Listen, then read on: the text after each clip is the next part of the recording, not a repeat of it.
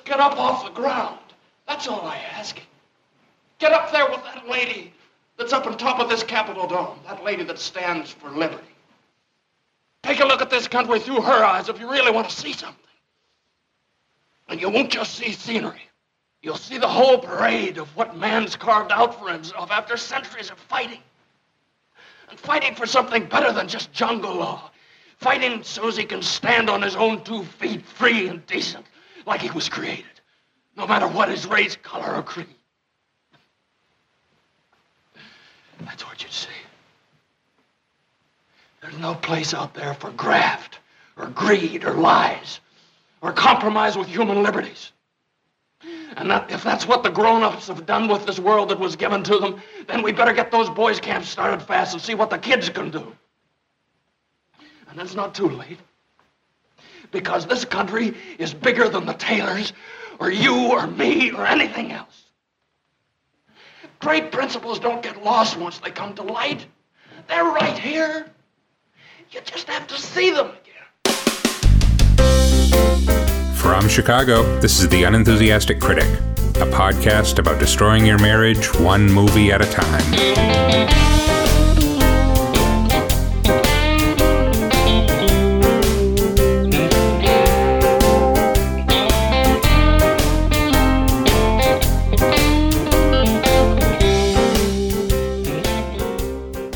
Hello everyone and welcome to The Unenthusiastic Critic.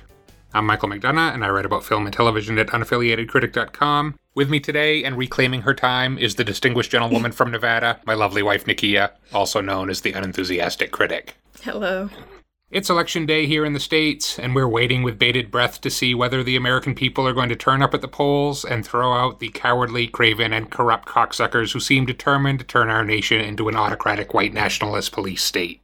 Nikki and I have already cast our optimistic but probably futile votes, and now, while we wait for the results to roll in, we're retreating into a slightly more hopeful view of American democracy. Frank Capra's 1939 classic, Mr. Smith Goes to Washington. Nakia, I don't know about you, but I'm feeling like I need a little Capraesque American idealism. I think you need to change your whole intro. It's very negative. This is not Capraesque. I'm sorry, are you feeling particularly positive about the state of American democracy at the moment? Not at the moment, but I do think that we need to be positive and encouraging about the franchise. So recognizing that there are folks in power who are doing just about every damn thing that they can to suppress the vote, we should be, So I shouldn't refer to our votes as futile? You should not be referring to our votes as futile. Okay, I mean, that's a fair point, I guess. I think it's important that we are encouraging and that we say that, yes, we are living in disillusioning times, and yes, we are all facing an electoral structure that is inherently flawed. But, voting is an important moment for not just sort of individual action, but collective action. And it is one, step along a continuum of advocacy and action that we can participate in to try to right some wrongs, try to change the direction of things. Okay, well, it actually sounds like you are in precisely the right spirit to watch this movie today. It is difficult. I have to remind myself every day. But, we both did early voting this year. Mm-hmm. So the fact that we did it, I feel like that means that we believe in it at least a little bit. So obviously we do. I think I am just determined to prepare for the worst this year. Mm-hmm. And then literally anything good that happens is going to be a pleasant surprise. As opposed to, say, the last election. Sure. I am determined to be celebrating the election of Stacey Abrams. I am determined to be celebrating the election of Andrew Gillum. I am determined to be celebrating the election of Beto, because otherwise... See, the problem is I remember sitting on the couch with you November 8th, 2016. Mm-hmm. And before the results came in, if I made the slightest suggestion that Trump could win, you almost literally stuck your head in the sand and refused to hear. No, that's not true. I wanted to believe that wasn't going to happen. You were like, nope, I don't want to hear it, nope. But it's not going to happen. Can't happen. That Can't possibly happen. Very possible because I know what this country is. I've never what country you live in. I've never been under the illusion that white supremacy and patriarchy weren't sort of the undergirding forces of our country. Unlike many of our esteemed media outlets and journalists, I wasn't thinking, oh, haha, isn't this funny? This is never going to happen. And fellow liberals across the boards. Mm-hmm. I was saying, oh, yeah, that could definitely happen, but don't say it out loud. Just not right now. Let's just hold out hope. But, yeah. But this is good. This is a new dynamic in our relationship in that you are being the positive, optimistic one. I mean, aren't black people always? Like, we're realistic in saying this country is capable of unimaginable evil. But I'm going to go out and do the work that I need to do to try and stem that tide. So, trying to be positive. Trying really, really hard. Let's send you to Congress. I can't go. Why not? Well, one, my family wouldn't make it past any kind of background checks. I feel like that's less important than it used to be. Not. I mean, if you're no. Yeah. I mean, they got Stacey Abrams on student loans. Like, if that's the worst of her shit, no, I wouldn't make it past day one. No. I would enjoy watching a press conference with you. See, yeah, I would be worse than Maxine Waters because I would end up fighting someone, so. I think the swearing could be a problem. The swearing would definitely be a problem. The honesty would be a problem. I just see myself, like, climbing over one of those hearing tables to just choke the shit out of somebody, so I just, I know my lane. We're going to draft you to run, though. You will be the unenthusiastic candidate. That's not good. See, that's the other piece, is, like, now everybody's like, oh, well, anyone can run. And I don't know that should really be... What do you want, like qualifications or something? That would be great. Qualifications other than I'm a billionaire would be fantastic. But, Okay, well, what do you actually know about this movie? I mean, I know the basic plot. So Jimmy Stewart plays a newly elected or appointed, I think maybe, senator who finds that Congress is deeply corrupt. And I think they use him to, like... try to pass this really terrible bill, and somehow Boy Scouts or something are involved. And he ends up filibustering for a very long time. Mm-hmm. And that's all I know. I don't know if it ends on a positive note or a negative note. Okay. I don't know if he successfully defeats Congress, which I doubt. But... Okay, so this movie was, again, the year is 1939. The movie was based on an unpublished short story by Lewis R. Foster, alternately titled The Gentleman from Montana or The Gentleman from Wyoming. Mm-hmm. I'm assuming he was probably trying to sell this story and he titled it for a couple of different audiences or changed his mind or something. The film is deliberately vague about what state Jefferson Smith is from, but it's a western rural state, obviously. Is written by Sidney Buckman and directed, of course, by quintessential American director Frank Capra. Familiar to everyone on the planet, even you, I think. Even me. From perennial Christmas favorite, It's a Wonderful Life. You have seen that, right? I'm not 100% sure. Of course I've seen it. I've seen it many, many times to the point where I was like, okay, I can't watch that I can never assume that with you. I have. That's a fucking wrist slitter there. That's just it's a rough one. Okay, so let's talk, because this is what I think is interesting about that. Okay. So everyone talks about Capra as this kind of cornball Americana. No, he's kind of dark. Idealist. It's dark as shit. That's a dark film. That movie is incredibly dark, and this movie, again, is sort of playing both sides of the coin, where you have this kind of the idealism versus this total cynicism and corruption and just misery. But yeah, I mean, It's a Wonderful Life, our favorite Christmas movie, is about a guy who hates his life so much he wants to kill himself. Suicide, yeah. And as several critics have pointed out, his killing himself is the logical end to that movie. Mm-hmm. And Capra had to go to this supernatural fantasy place to get out of that. Right. Oh, now there's this guardian angel coming in from above to solve the problem. That is a realistic story, ends with Jimmy Stewart jumping off the bridge in disgrace. Yes. And even with the ending that we get, first of all, it's clear that this one guy's life is the only thing that kept Bedford Falls from being Pottersville. Talk about economic anxiety. Jesus, those folks. And second of all, predatory lending. Who's the evil old guy? The bank guy. Yeah. What's his name? Mr. Burns. Montgomery Burns. What the hell is his name? Hold on. Mr. Potter. I just said Pottersville. Yeah. It's Mr. Potter. Okay, sorry. Mr. Potter, of course. Yes. He is not punished at the end of that movie. That's the rare movie from that time period in which the villain does not get what's coming to him. Mm-hmm. You know who else wasn't punished? Wall Street, or the banks. That led to the so this is my point, recession. is that there's an actual cynicism at the heart of all these Frank Capra movies that are remembered now as being warm and fuzzy stories. Right, yeah. Exactly. So Capra is an interesting guy, and we can talk about it more after the movie, but as Barry Gowan wrote in his review of a Capra biography in the New York Times, probably no filmmaker ever dominated an era the way Frank Capra dominated his. During the 1930s, at the peak of his powers and success, he won 3 Academy Awards and was Hollywood's most highly paid director. He also served as president of both the Academy of Motion Picture Arts and Sciences and the Screen Directors Guild. Time magazine put him on its cover. The Philip Morris Company used him to peddle cigarettes. The film critic from London's Daily Express thought that Capra's political influence was potentially as great as Franklin D. Roosevelt's. Wow. And the question of what Capra's actual political beliefs were seems to be this kind of unanswered question. Mm-hmm. Some of his friends remember him and described him as a liberal, even a radical.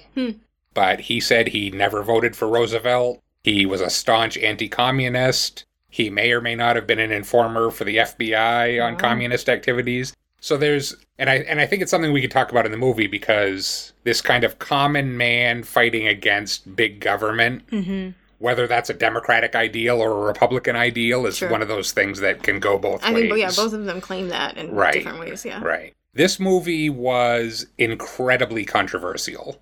Even before the script was written, Joseph Breen, the head of the Hays office, basically the censorship body in Hollywood, warned the studios against adapting this short story.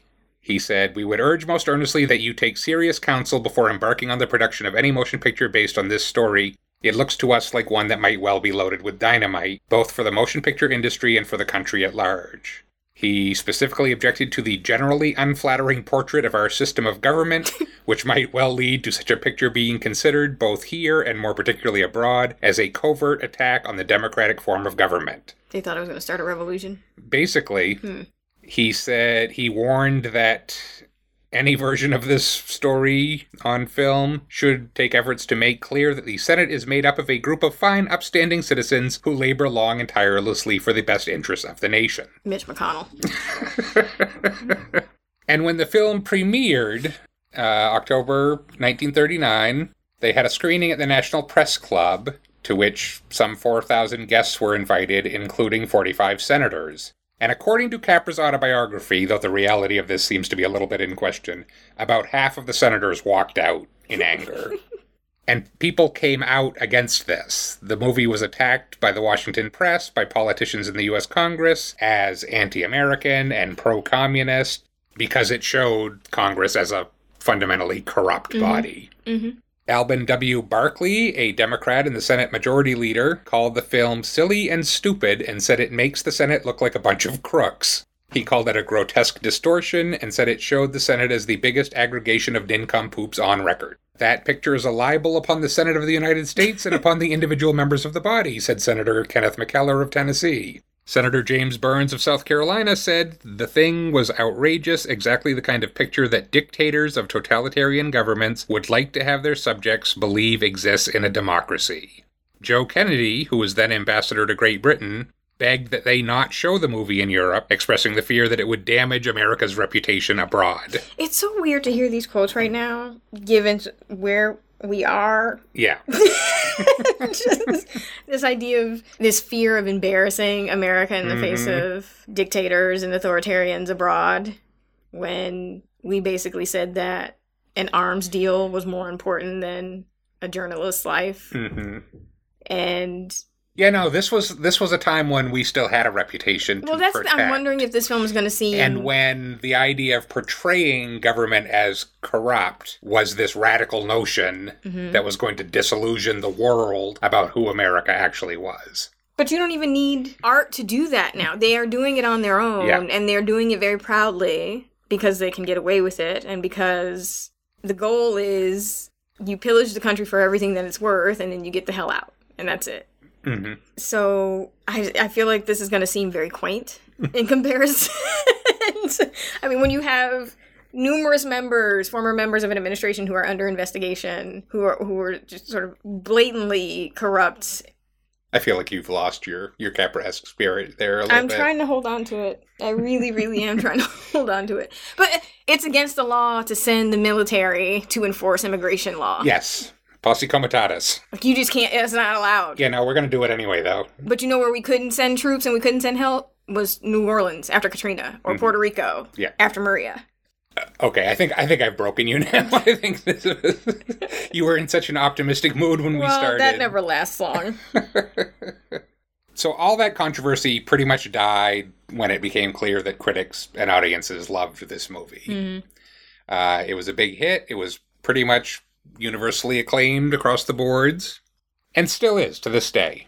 It's number 26 on the AFI's list of the greatest American films of all time. Jefferson Smith, Jimmy Stewart's character, is at number 11 on their list of greatest American movie heroes. Behind Atticus? I'm assuming Atticus. Everybody's behind Atticus. I think Atticus is number 1 on that list, probably.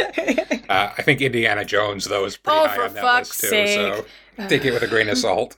Mr. Smith Goes to Washington was nominated for 11 Academy Awards, but won only one for its story. 1939 was the most notoriously competitive year in Oscar history. In addition to Mr. Smith Goes to Washington that year, The Wizard of Oz, Wuthering Heights, Stagecoach, Ninotchka, Of Mice and Men, Dark Victory, and your favorite, Gone with the Wind, were all battling it out for Oscars that year. Closer to your heart, I think the cultural legacy of this film includes 3 or 4 Simpsons episodes have done variations on this. Yes. Some of them I have not seen. I had to look at the Wikipedia page, but apparently there's one where Krusty the Clown becomes a senator. Yeah, I think I remember that. But the one I remember is the one where Lisa wins the essay contest and goes to Washington. Mm-hmm. Finds out it's all a lie. Finds out it's all a lie, and she has that thing where she's talking to... the statue of Abraham Lincoln. Actually, she tries to go to the Lincoln Memorial, and there are too many people at the Lincoln Memorial doing the same thing. And so she ends up going to the Jefferson Memorial. But that's all riffing on this movie, too, so... All right, so what are you actually expecting from this experience? I mean, so far it's bumming me out already. No, I mean, I'm expecting... I'm a fan of Capra. I'm a fan of Jimmy Stewart. I think it's going to seem quaint, given where we are as a country and how far we've gone. I'm wondering if it'll seem surprisingly not quaint. I'm curious to see that. I mean, Capra is definitely capable of making me feel terrible, so... Okay, well, let's go watch Mr. Smith Goes to Washington. Okay.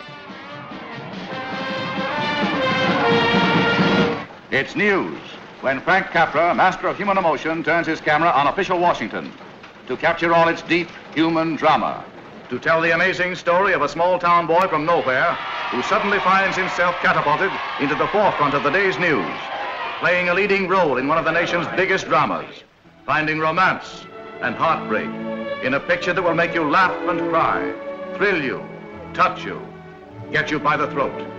So you want to be a senator, huh? You're going to build a camp on Willow Creek. See this? Deficiency bill. Section number 40. A dam going up where you think your camp's going to be. That's why they sent you here in the first place, because you don't know a dam from a bathtub. All right, sir, I guess I'll just have to speak to the people of my state from right here. And I'll tell you one thing, that wild horses aren't going to drag me off this floor until those people have heard everything I've got to say, even if it takes all winter. Filibuster! A filibuster! This is the miracle I wanted. What a yarn! Farrell, just get everything he's saying back to that home state, will you? This is Columbia's H.V. Kaltenborn again, back on the Senate firing line where history is in the making. Senator Smith has now talked for 23 hours and 16 minutes. But those tired boy ranger legs are buckling, bleary-eyed, voice gone. He can't go on much longer, and all official Washington is here to be in on the kill. Stop, Jeff, stop!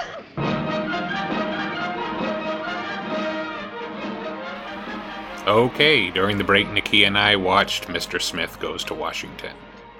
And Nakia, I am feeling much more idealistic now. Mm-hmm. I have much more faith in the political system. Mm-hmm. I am patriotic. You sound like it. How did you get along with Mr. Smith Goes to Washington? I liked it. That sounded like a qualified like. I really did enjoy it. It was and this is going to sound really sort of condescending, but it was, a nice little slice of Americana. But I think I'm in too cynical of a place to be seduced by its charms. Well, it's a fairly cynical movie, though. It is, and it isn't in some ways. It is in the sort of government versus politics argument, right? Of like, government is this pure system built on the ideals of the founding fathers that is supposed to support the common man, whereas politics is all of the sort of cynical and self-serving dealings that happen. Right. But I guess in the not naming, right? And I understand why he does it. Why there's never any, the words Republican or Democrat are not used at all in the film. And I understand why that choice was made because the viewer then gets sort of caught up in being one or the other and sort of identifying with one or the other. Right, picking sides. Right. And it allows this sort of timeless, again, argument about the pursuit of moral ideals over politics. Mm-hmm. But standing from where I'm standing, it's hard to sort of get wrapped up in the purity of that. And particularly this unchallenged idealization of the founding fathers and of the founding documents. I knew this was coming. Like, I get it. Again, I get it. Yes, liberty and justice and equality. Like, underline equality, right? Yeah. But, like, so it's just like... So, it's hard for me to sort of get caught up in the, swelling music of the Star Spangled Banner or whatever the hell, because it's just like, well... When Jimmy Stewart is giving his passion speech to 96 white men in the Senate. And I get it. But these are documents that were written with the express exclusion of many citizens of this country. I mean, yes, the film is very much coming from this mindset that the system itself as designed is this wonderful thing. Mm-hmm. And what's happened is those ideals have been relinquished. Those ideals have been trampled on through greed and corruption and etc. Right. But, I mean, Jimmy Stewart is the oddball in this world. Mm-hmm. It's not like everybody thinks the way Jimmy Stewart does, except for these couple of corrupt politicians.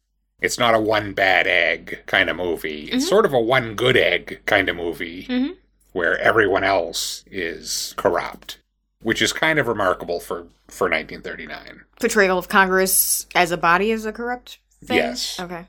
But it's also not just Congress. I mean, he's also indicting these other sort of institutions like the media as well. Yeah, the media was not any happier with this film than Congress was. In fact, Frank Capra claimed that after this movie, he basically had to himself recreate the scene where he, was getting in a fight with reporters in the press club and stuff like that they were not happy with him.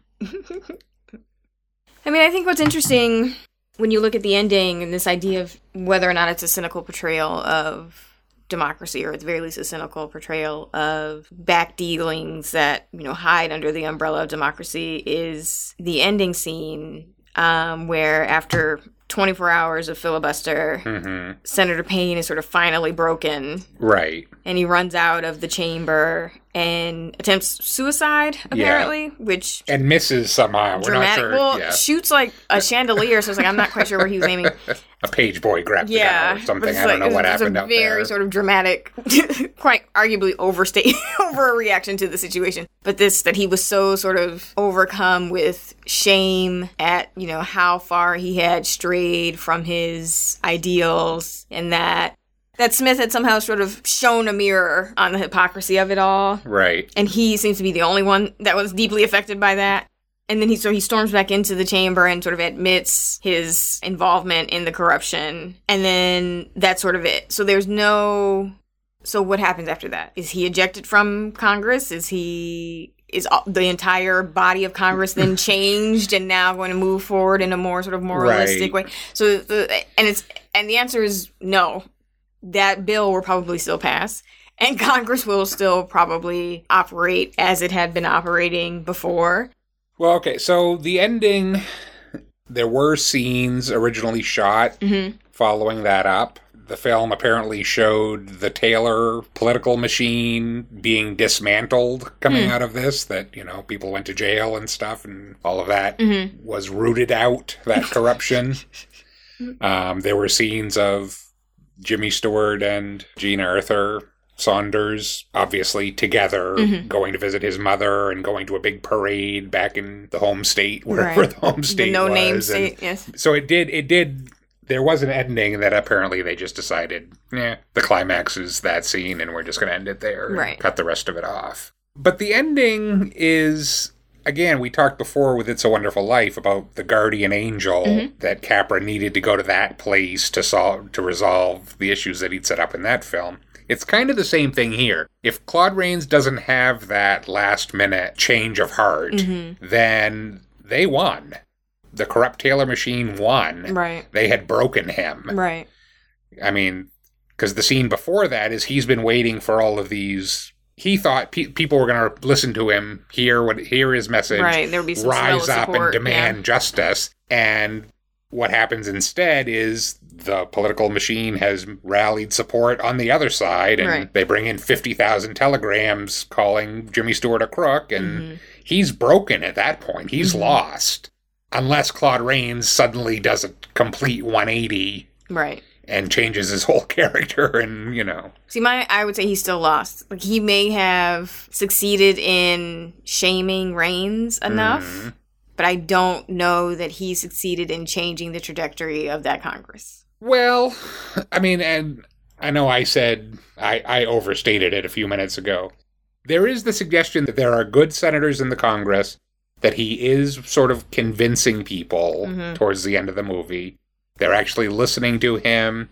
There are a few senators who sort of argue with Claude Rains' character, Senator Payne, and say, sounds to me like the kid is making sense. Maybe we should look into this further. Maybe we should not pass this bill, etc.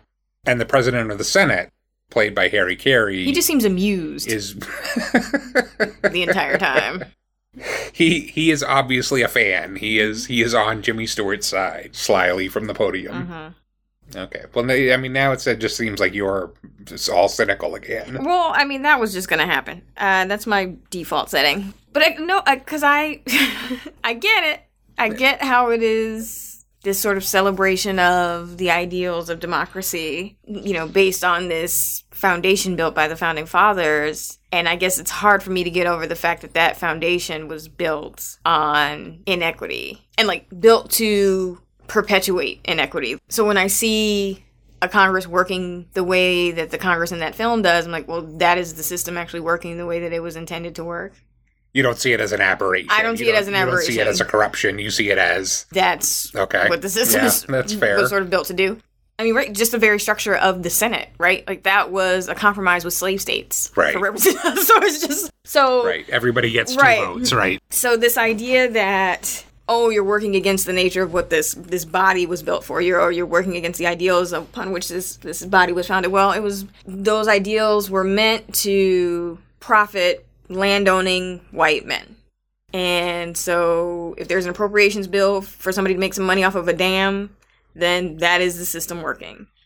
And this idea of a boys' camp that would somehow be paid for by kids sending in pennies, I just didn't understand his bill at all. You don't think it's a good bill? I mean, the idea is nice. I guess, yeah, boys should, and again, very explicitly boys, not girls. Boys should have a camp in the woods where they can go and learn to be boys and grow up to be better men. Fine. But, kids sending in 9 cents here and there is going to pay for this little camp. I didn't really understand that plan, but, sure. That just wouldn't have been the hill I was going to die on if I was... all right. So, as several people... You talked about the party thing. Mm-hmm. I mean, probably Jimmy Stewart and Claude Rains' party, and this corrupt party, is probably the Democrats. Mm-hmm.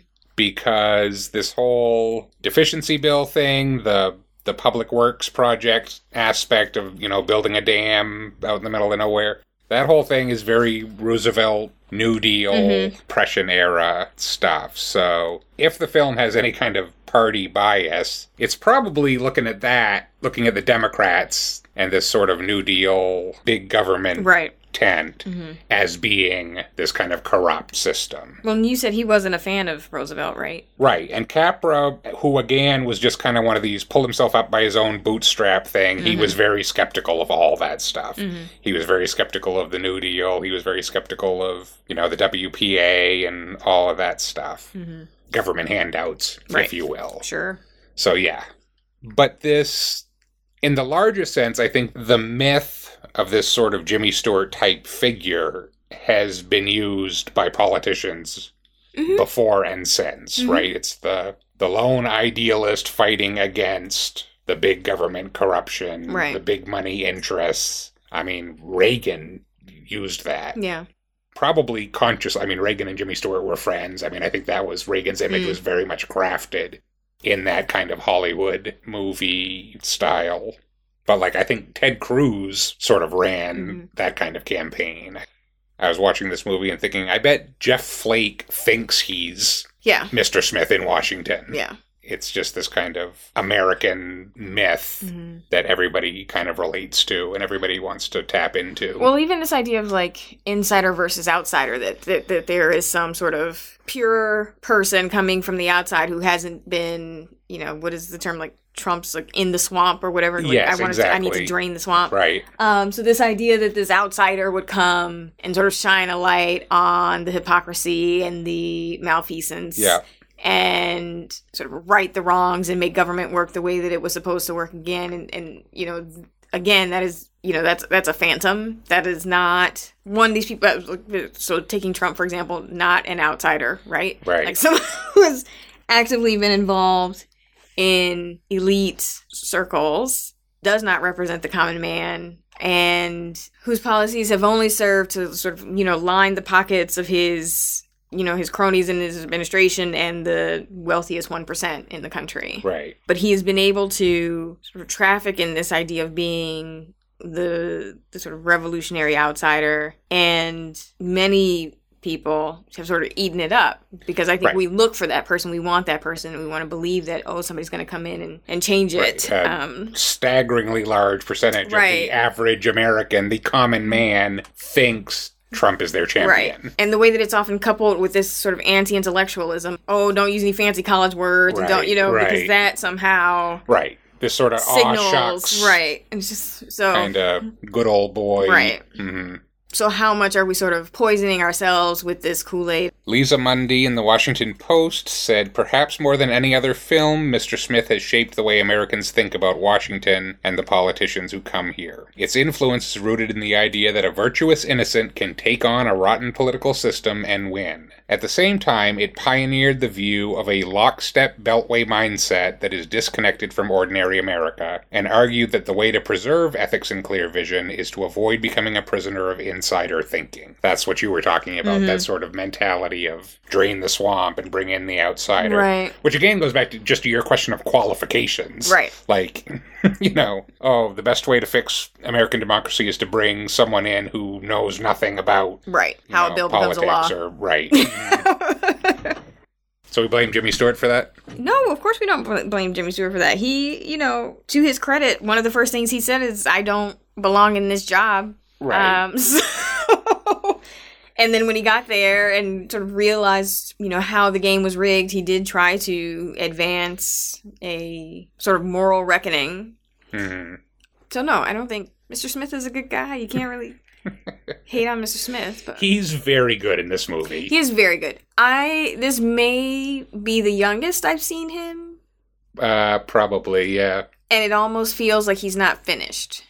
Like he He's not done hasn't cooking fully yet. become Jimmy Stewart. I think I'm just used to seeing his face a little bit more sort of beaten down by life, a little, like just a little bit More the like Rear Window yeah, Jimmy Stewart. just like you didn't seen some shit. You're still trying to be optimistic. Yeah, but no, you've he's a been through babe in the woods He here. is a babe in the woods. Which Saunders keeps calling him an infant with flags in his fist. But he does look like a little boy wearing his dad's suit, sort Yeah. of walking around the halls of Congress. And even his physicality in this film is brilliant. Like, he's very good at sort of stumbling over himself. And even though he's typically the tallest person in the scene, he seems smaller than everyone else because he's sort of hunched in humility. And there are several scenes where he sits down in a chair, and everyone else he's is standing. like, he looks like he's sitting in a child's chair. At a everyone else desk is being looming taught. over him. Right. Yep. So I think he's great. There's one scene where he is at Senator Payne's home, and Senator Payne's daughter Susan comes Yes. in, and Jimmy Stewart's character is in love with Susan. She's this beautiful, cosmopolitan DC woman. And the camera is only shooting sort of waist down the conversation between Jimmy Stewart and Susan. Yeah. And you just sort of see him fumbling with his hat, and he's just sort of, switching Doesn't it know from what hand to do with hand, his hands. right? It doesn't Putting his hands behind his back, then he drops the hat, then he picks up the hat, and it's actually a really well done scene. And it's almost odd in that it's the only. I don't want to call it stylized, but it's a very interesting way to sort of frame that exchange. Mm. But it's like this perfect visualization of how unsophisticated he is and nervous and, not confident in himself or his sort of place within that DC world. Mm-hmm. So yeah, I loved him. And I also love that I think talking again about his physicality, the fact that he is so sort of tall and lanky, he's all arms and all legs. He is almost a physical stand-in for Abe Lincoln in that way. Mm-hmm. So yeah, no, I love Jimmy Stewart. He was great. Did his speeches convince you? Again, no. Because Saunders starts out kind of in the same position you are, and we see her sort of get seduced. Yes, she falls in love with the dream. Yes. Yeah. You can watch it. He's sitting there talking to her, and her eyes are, At first she's just like, you are fucking alien from outer space. Who are you? Yeah. But she comes around slowly. She does. He talks to her about the sort of beauty of whatever random state he comes from and walking through the woods, and then the sort of the call to duty that is sort of serving in government. But yeah, she very much starts out like, I came here a long time ago with question marks in my eyes, and now I have dollar signs. And it is very much like, you've been in DC so long and you're jaded and you no longer remember why you came. And it's a great sort of juxtaposition because, at the start of the film when he first gets to DC and we're sort of looking at things through his eyes, and he's so just enraptured by seeing the Capitol Dome. Get the tourism montage. Whole tourism montage. And he ends up in Arlington, which is just like at the cemetery. I'm like, you went way the fuck out, but okay. He did a lot in like 5 hours. He did a lot in like 5 hours. Like, okay. But we lived in D.C. for 3 years, and we didn't see half of that stuff. I think we rode the train past Arlington. We never actually stopped and went into Arlington. But goes to the Washington Monument, the Lincoln Memorial, and there's a, very sappy scene where he's standing there watching a little boy read the Gettysburg Address to like his grandfather or something, and it's this, and there's an old black man standing there who's only like vaguely black. There's a couple times I was like, is he black or is he in the shade? But I think he is supposed to be black. But yeah, so there are moments like that where you get a little bit of a sort of twinge. I mean, when I first got to DC and the first time I walked past the White House, there was a moment of like, oh shit, that's the White House. Yeah. Like that's sort of. But there was also a different occupant. And so there was more sort of affinity there of like, that's our house now. Wait. When we first moved to DC, that was... But I didn't go over there when that man was there. We moved there in like 2006. Right, but I never went over there when that person was there. I went over there after Obama was elected. We were there when that property changed hands. We were there when it changed. So there definitely was that feeling of like, oh my gosh, this is sort of a big deal. Yeah. But it doesn't take long for that to wear off. No. For it to just be like, okay, that's just that building over there, and we're gonna keep going. So yeah, so like moments like that, you sort of get caught up in it a little bit, mm-hmm. but then it would be unbearably treacly without Saunders and Diz, played by Thomas Mitchell, the two cynical counterpoints to Jefferson. Jefferson Smith, on his own, would be unbearable. Yeah. But they make it bearable just by making fun of it and, riffing off it. But again, sort of being seduced by it a little bit. Yes. By the end of the film, they're all on board. That cynical bite to it. Yeah. I love that scene where they get really drunk. Sitting in the bar, and she's drunkenly repeating some of the stuff he said, and, and Diz is like, do we have to? That sounds awful. I'm going to talk about the reporters. You mentioned the reporters earlier. Not a particularly idealized portrait of their profession. But you know what? The scene where... So after Saunders sort of sets him up at the beginning to make a fool of himself... humiliated. In front of the press corps. And they, of course, just manipulate it and spin it to make him seem buffoonish and critical of DC. And then he goes on this weird-ass... punching tirade. Hey, that's how we do things in our state. Where he just walks through the streets of D.C. punching every journalist he sees, which is problematic. Yeah, but it also had to be wish fulfillment for that. I have to think that was the part the senators liked about this movie, because I'm sure they've all wanted to do that at some point. Possibly. But at the end, where he ends up at the sort of bar where the press club, the press club where all the journalists are hanging out, and they sit down and they sort of, read his ass, and they're just like, you need to actually learn what your job is and do something with this, instead of just this little, okie doke, I'm from, nowhere, USA. Yeah. Naive, so it's not going to work. Diz sits him down and says, you are a buffoon. Right. You deserve to be shown up. Yeah. What are you doing here? Right. The country needs serious men. Right. Why are you here? Yeah, that is a good scene. All right, well, let's talk about Senator Payne, played by Claude Rains. Is he right? I mean, the argument he makes is, this is how the system works. This has allowed me to serve the people in our state in 1,000 honest ways and make things better for people, and I've had to compromise. Yeah. I mean, yeah, he does say, you can't count on people voting. Half the time they don't vote. Half the time they don't vote. Which, for our listeners, please don't let that be the case on this election day. And that, so you have to make compromises. You have to do a little bit of evil to hopefully do a lot of good. Right. I mean, I don't know that I could name a politician, even one that I liked, that I could say is sort of 100% quote-unquote clean in that way, right? Like, you do have to make compromises. That is sort of the idea behind a bicameral house and a bipartisan government.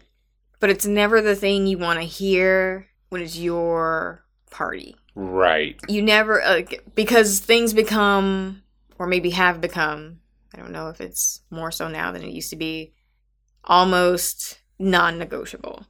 So there was that, I think Nancy Pelosi gave a speech a while ago, or sort of did an interview where she was talking about the need for Democrats to sort of expand the tent, right, to include pro-life Democrats.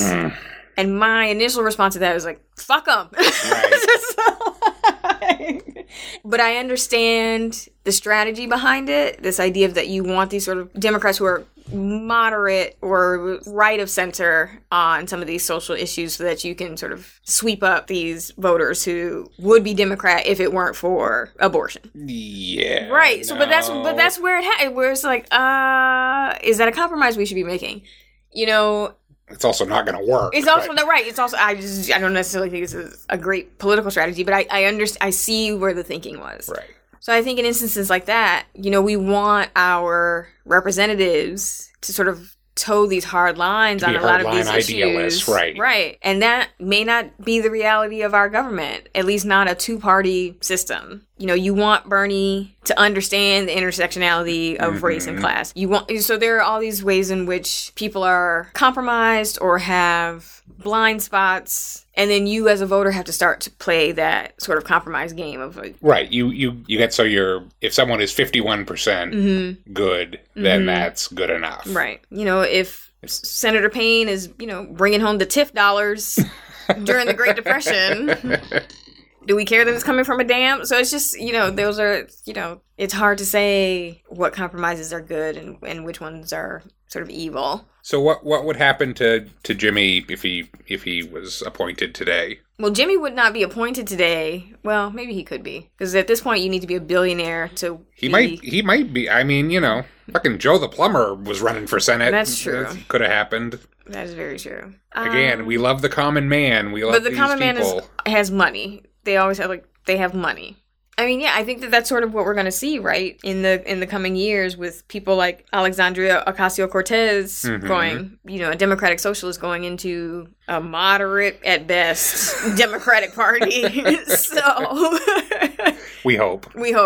So, it'll be interesting to sort of see her trajectory and what she's able to get done. But yeah, I mean, I think that's the question of, are these institutions sort of inherently corrupting? And I think there's also the possibility that there are people in Congress, I don't know any off the top of my head, who are that idealistic and who are that good, and we don't know who they are because they don't get anything done. We never hear from them. I think that's a possibility. Yeah. I think the question is whether somebody like Jefferson Smith could actually get anything done, right, besides his weird Hitler Youth Boys camp that he wants to set up. I don't understand that bill at all, but okay.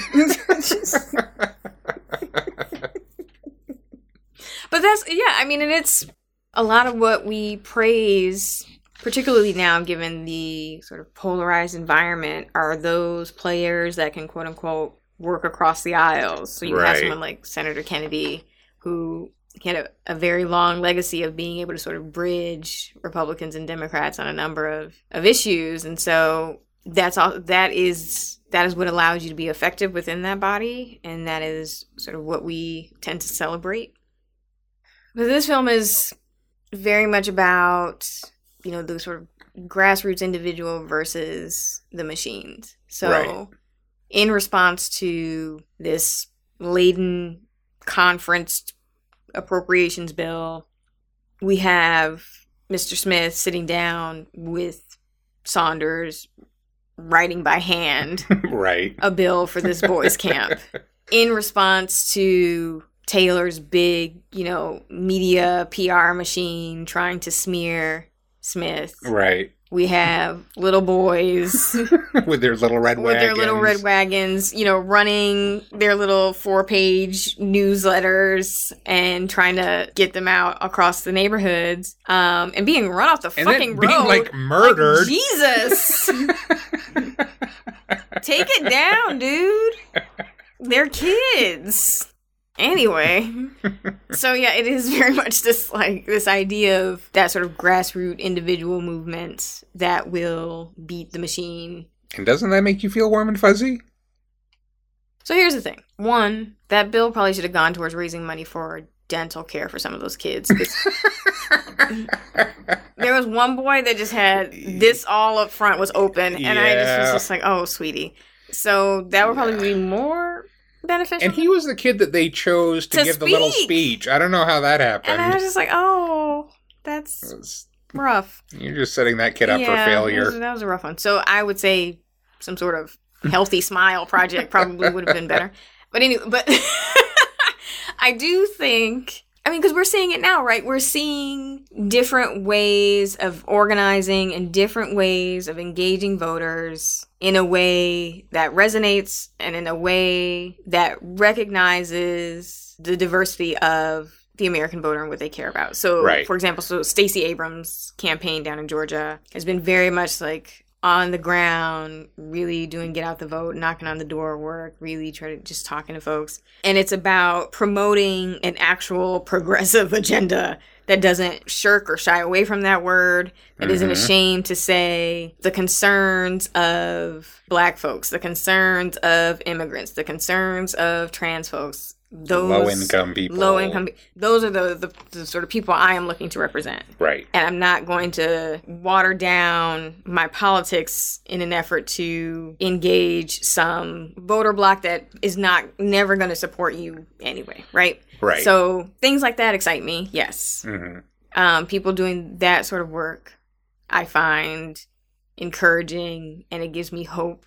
Well, and you also have in some of these campaigns, they are getting small money donations They are getting $10 here and there from donors. So it is kind of the equivalent of those nickels and dimes that the little kids were sending in versus the big money from the tailoring machine. Right. So I think the ideals here are kind of sound. No, the ideals are sound, but I guess I'm saying those ideals also come from a corrupt place. Like, well, yes. Like the fucking floor is rotted is what I'm like. It's just, but I do believe that you have to find a way to work within existing political systems in order to position yourself for true sort of electoral reform. So we need the wins so we can deal with gerrymandering. We need the wins so that we can dismantle voter suppression laws and hopefully advance an actual proactive pro-voter agenda. So we need, so that shit is important. And I think you can do that without selling out what is the true progressive base of this country, at least in some states. I mean, there is this definite dichotomy between the ideals expressed in the founding documents and the reality of the situation. I mean, Jimmy Stewart is heartbroken when he figures out how everything actually works. I mean, he is crushed. And I think he says a couple of times, like, he basically says, I've been feeding these kids bullshit my whole life, teaching them about the land of the free and the home of the brave and all of these idealistic things. And I've been lying to them the whole time. And I don't think the movie argues with that, really. I don't think the movie restores a more idealistic view of American democracy at the end of the movie. I mean, to a certain extent, he has been feeding them bullshit, though. No, that's what I'm saying. Yeah. Well, no, but an incomplete picture. Right. So I think it's not about him getting there and fixing it, or it's certainly not about him getting there and proving that the system actually works the way he thought it did, or kind of restoring it to some idealized version of government that he thought existed. That's not an option. No. It's about finding a way to serve those ideals within the existing system, I guess. Because, I mean, I think that moment of the Lincoln Memorial with Saunders, his lowest point of the movie, he's got his bags packed, he's leaving town, and then she shows up. I think he grows up there. And in fact, that scene ends with him saying, Saunders, where can we get a drink? Yeah. Which is this kind of leap into adulthood with her, this leap into the cynical side of things with her a little bit. And even so, the rest of the movie, that's when they decide to go do the filibuster and everything. Even that is kind of this, okay, we need to work within this system. Right. We need to put on a political show. We need to put on a PR show. We need to work the media. It's a jump in sophistication in kind of working the system, still within the framework of these overall ideals, which I guess is about all I hope for from politicians, is that they figure out a way to do that. Like, have the ideals in mind, that's the goal, we know the reality is not that, and then work the system cynically to get there, which is something, I think Obama was not always great at. I always wanted Obama to be more cutthroat and more cynical. He was such a good guy that it just sometimes became a problem. He was a little too Jefferson Smith for me. I mean, except for the drone warfare and all of that. We'll leave that out of it. But yeah, his across the aisle glad handing, he never, he didn't get too cutthroat with that stuff. No, the boys still aren't going to get that camp though. Well, no, they might get the camp. Why do you think they're not going to get the camp? I don't think they're going to get the camp. I think they're going to get the camp. No, I don't think they're going to get the camp. Why aren't they going to get the camp? I think the dam's going to go up. No, the dam has been exposed as graft. It doesn't matter. That's what I'm saying. That's a dark view of the world you have. Well, consider the last 2 years. Well, I'm not arguing with that. Yeah, I don't think it matters. I think he'll get his camp. They may be camping. They'll get their graft somewhere else. I'm not saying that he's fixed the system, but I think he'll get the camp. The dam will go somewhere else. So you think he continues on in his career in Congress? Sure. He probably gets elected president. No. Absolutely not. Why not? I think he's a broken man. at the end of that. The way this movie ends, he could be dead for all we know. Well, no, because the page tells us he's okay. Yeah. That he just passed out. But I do not see him going back to work the next day. Like, okay, yeah, let's do this one more time. Well, he'd probably take a day off. He has to rest his throat, for one thing. He's not going back to Congress. By the way, I read he basically had some, like, horrible chemicals poured in his throat to achieve that horsiness in those final scenes. That wasn't necessary. It made it, like, difficult for him to actually talk. Oh, my God. Well, you know, he had to sound like he'd been talking straight for 24 hours. And it's called acting. Don't pour acid down your throat. It was very convincing. He didn't sound good. He did not. He sounded like he was going to die. So you think he just goes back and becomes a Boy Scout leader again? I'm sorry, Boy Rangers. The Boy Scouts were offered the chance to participate in this movie, and they turned it down. So. Missed opportunity. Yes, it's the Boy Rangers. Big mistake. Big. Yeah, I think he goes home. I think he takes Saunders and they go home and live a nice, calm, rural life. I don't think so. I think he stays a senator. I don't think he does. I really don't think he does. I don't know how you go back after that. Because you think he's disillusioned? Yes. No, again, I'm arguing that he is, he understands how the system works, but he's going to be the idealist working within the system to try to get some good things done. I don't think so. He's probably not going to get reelected because he's not going to have any money behind him. All those Boy Scouts are going to send in their nickels pennies. and dimes. That's tough. I mean, how many nickels and dimes do they have? They've already sent what they had for the camp. It's in the jar. How long will it take to get that damn camp with that money? I feel like you're going to need a bigger jar if you want to buy 200 acres of land. You generally don't want to keep, government funds in a jar on your desk. But, More secure than, say, our Social Security, so. Well. I'll tell you who I think should have been upset with this movie. We talk about the senators being upset and the reporters being upset. I think the governors should have been upset because that guy was an idiot. He was not awesome. And he was basically, but I mean, he was part of that political machine. He was one of the puppets that Taylor. Yeah, but he was just sad. He was pretty pathetic. Yes. Even if his kids were bullying him. Yeah, they were. Basically telling him to nut up. Which is a weird scene with the rest of the movie because all of those kids work for Jeff Smith. Yeah. They're the same kids. So all of the governor's kids were out delivering flyers for Jeff Smith and getting run off the road and smacked, beaten by thugs and just yes. That was a problem. But that, again, with Capra, he's got these, like, little moments of darkness in his movies. It's like when Mr. Gower slapped him in the ear. Yeah, that was... What was his issue? Was he drinking or something? He was drunk. Oh, his son had died. He just found out his son had died. Yeah, but still. Yeah, Capra likes abusing children. Well, no, I wouldn't go that far, but yeah. Did you buy Claude Rains's last minute change of heart? I mean, the whole thing was ridiculously dramatic. Him storming out, trying to shoot himself over. Like, that's just, not happening. Did he bring the gun? I mean, it was, yeah, probably. Did he just have one in his desk? I mean, if he's from Wyoming or Montana, he might have just had one in his desk. I don't know. I just feel like politicians are more likely to kill themselves if they're about to get caught in something and they just don't want to deal with the consequences. Not, I'm shamed and so I'm going to shoot myself. Yeah, even then they don't. No, they don't. I wish more of them would, but they don't. We do not wish that people would kill themselves.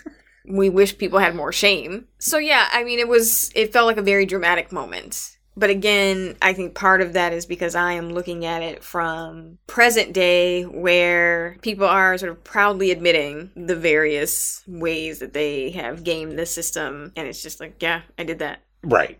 So it's just, that is what it's Trump saying that he could shoot somebody and people would still love him. And apparently that seems to be true. Or even someone like McConnell just saying, yes, I stole 2 Supreme Court seats. Right. That was my goal.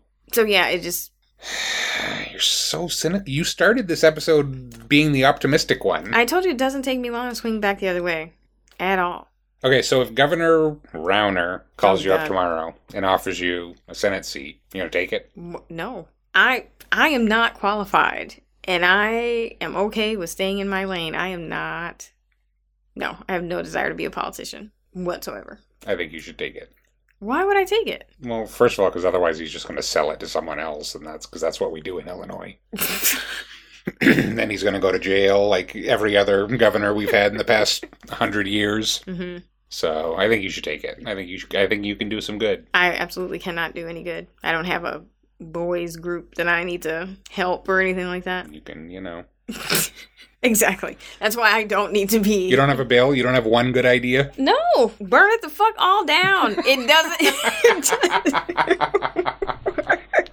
Well, you're not going to get any support for that. See, exactly. That's why I know that I am not supposed to be there. No. Mm-mm. Senators are going to be very hesitant to co-sponsor your burn it all down bill. To burn it the fuck all down. I'm sorry. I want to get the name of the bill right. Does that make a good acronym? Probably not. I'll think of something. Okay. But yeah, no. Nobody's going to want that. No one's going to want that at all.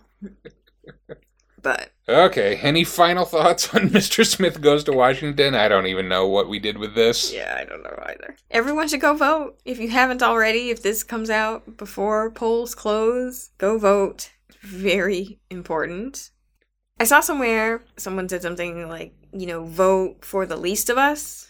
And so vote for, for those sort of most marginalized by our systems. The people most in danger of what's happening right now. The people most in danger. Like, that's, you can have your feelings about, your own sort of disillusionment with the system. But so there's this really great quote from Anna Julia Cooper, who she has this quote like, "Only black women can say when and where I enter, in the quiet, undisputed dignity of my womanhood, without violence and without suing or special patronage. Then and there the whole Negro race enters with me."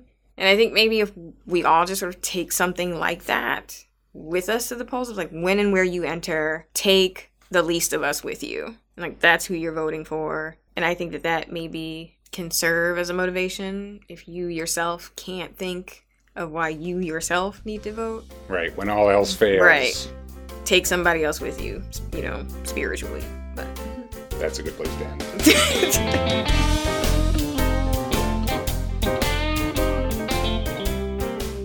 That's our show. We want to thank you for listening, and we hope you'll join us again next week. Okay, we've done the horror marathon, and we've done whatever this Election Day episode was. I think we need something lighter. Okay. So I am just randomly picking a film off our list of comedies, and I think we will watch 1981's Stripes. Okay. That's where those three dudes go to the military, right? What, three dudes? Beetlejuice and Planes, Trains, Automobiles and Ghostbusters. There are two Ghostbusters. Yeah. Okay. That's a lot to unpack there. So, yes, two Ghostbusters. Mm-hmm. Bill Murray and Harold Ramis. Yes, there it is. John Candy, is that who you're thinking of? That's who's in Planes, Trains? Yes, okay. Yes. Okay, all right. And then Beetlejuice, no. Just oh fuck! No. That's nobody from Beetlejuice. I had Michael Keaton in my head. Sorry. I don't even know who you're picturing. Well, because it's what's his name? Bill Murray. Yes, Bill Murray. But they both have that hair pattern thing. Like Bill Murray has sort of Beetlejuice hair, a little bit. I mean, I can sort of see how you would mix up Bill Murray and Michael Keaton. I'm fine with you there. You just put. You already put Bill Murray in this movie, though, so then you got somebody else that you think is Michael Keaton. And I don't know who that person is. I said Beetlejuice, right? That's who... Right. Okay. Neither he nor someone else is in Stripes. Right, no, but I'm saying I was picturing Michael Keaton in the Bill Murray role when it was... But you already put Bill Murray. You said three people. Right. One of them was Bill Murray. I said one of them was Beetlejuice, is what I said. And then you said Ghostbusters, which I assumed was Bill Murray and Harold Ramis. Oh, fuck, I did. Right. Yes. Oh, yeah, I fucked that all the way up. I don't know. Yeah, never mind. You're just adding Michael Keaton in here randomly. Yeah, I don't know where he came from. I like Michael Keaton. Okay. So clearly you need to see this movie, based on what we just... No, I got it all down, see? Those two Ghostbusters and Planes, Trains, Automobile go to war. Okay. They probably have a stern black senior officer who, doesn't like that they... He's white. I'm just going to get that out of the way right now. He's white. That's a missed opportunity. You have the stern black, head officer. Would you rather do An Officer and a Gentleman? You haven't seen that either. That's Louis Gossett Jr. as the drill sergeant, the stern drill sergeant. But who is that? Is that Gigolo? Yes, Richard Gere. Yeah. See, I don't know names. I know what they've done. No. weird eyes. Richard Gere? His eyes don't always open all the way. He's very blinky. Yeah, it's a weird Mark thing. Kermode talks about that, about his blinky It's acting. like that's where he does all his acting. It's like the way that, what's his name, has the furrowed brow, he has the eyes. Now I don't even know who the furrowed brow person... you gotta give me some proper nouns here, dude. I don't have any idea who you're talking about. The Ethan Hawke. I was supposed to get Ethan Hawke from furrowed brow. Because he has this very, like, it's If basically I had started a chasm naming here. actors, weeks would have gone by before I would have gotten to Ethan Hawke. We're supposed to be here. Yeah, sometimes we are, but we're not here supposed now. to just know We're not on the same that's frequency the random right white now, dude that I was obviously. thinking of. Obviously. Clearly. No, that's fine. I mean, if you want to have a white drill sergeant, that's okay. I just think, I like stern black men yelling at white men. Calling them maggots. Telling them to drop and give me 20. Okay, we'll find some of those for you. Thank you, too. I appreciate it. Okay. If he could chew on a cigar while he's doing it, Well, of course, obviously. that would be preferable. I like how those drill sergeants, when they get out of the military, then they work in police stations. Yeah, then they become I'm They too become old for the- this shit. yeah, mhm. Police chiefs. Yeah. Who typically die right before retirement. They have rough lives.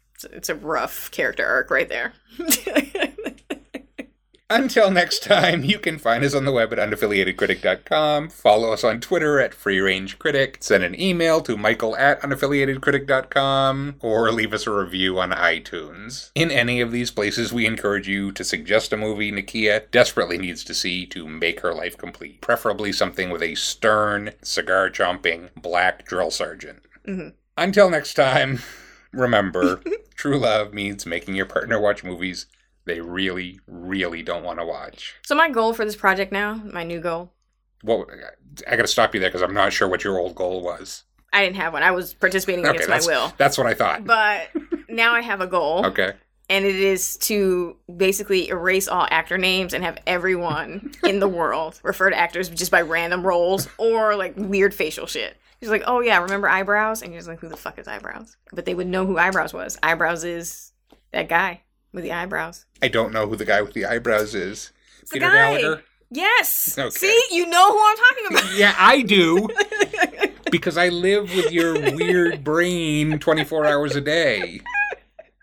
No one else in the world would get that. I think everyone in the world. No one else is going to get furrowed brow and say Ethan Hawke. I mean, that's like his And whole face.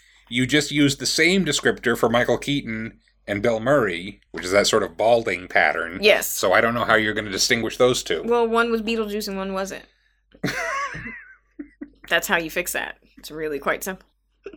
It's a good system. Thank you. I think so. Okay.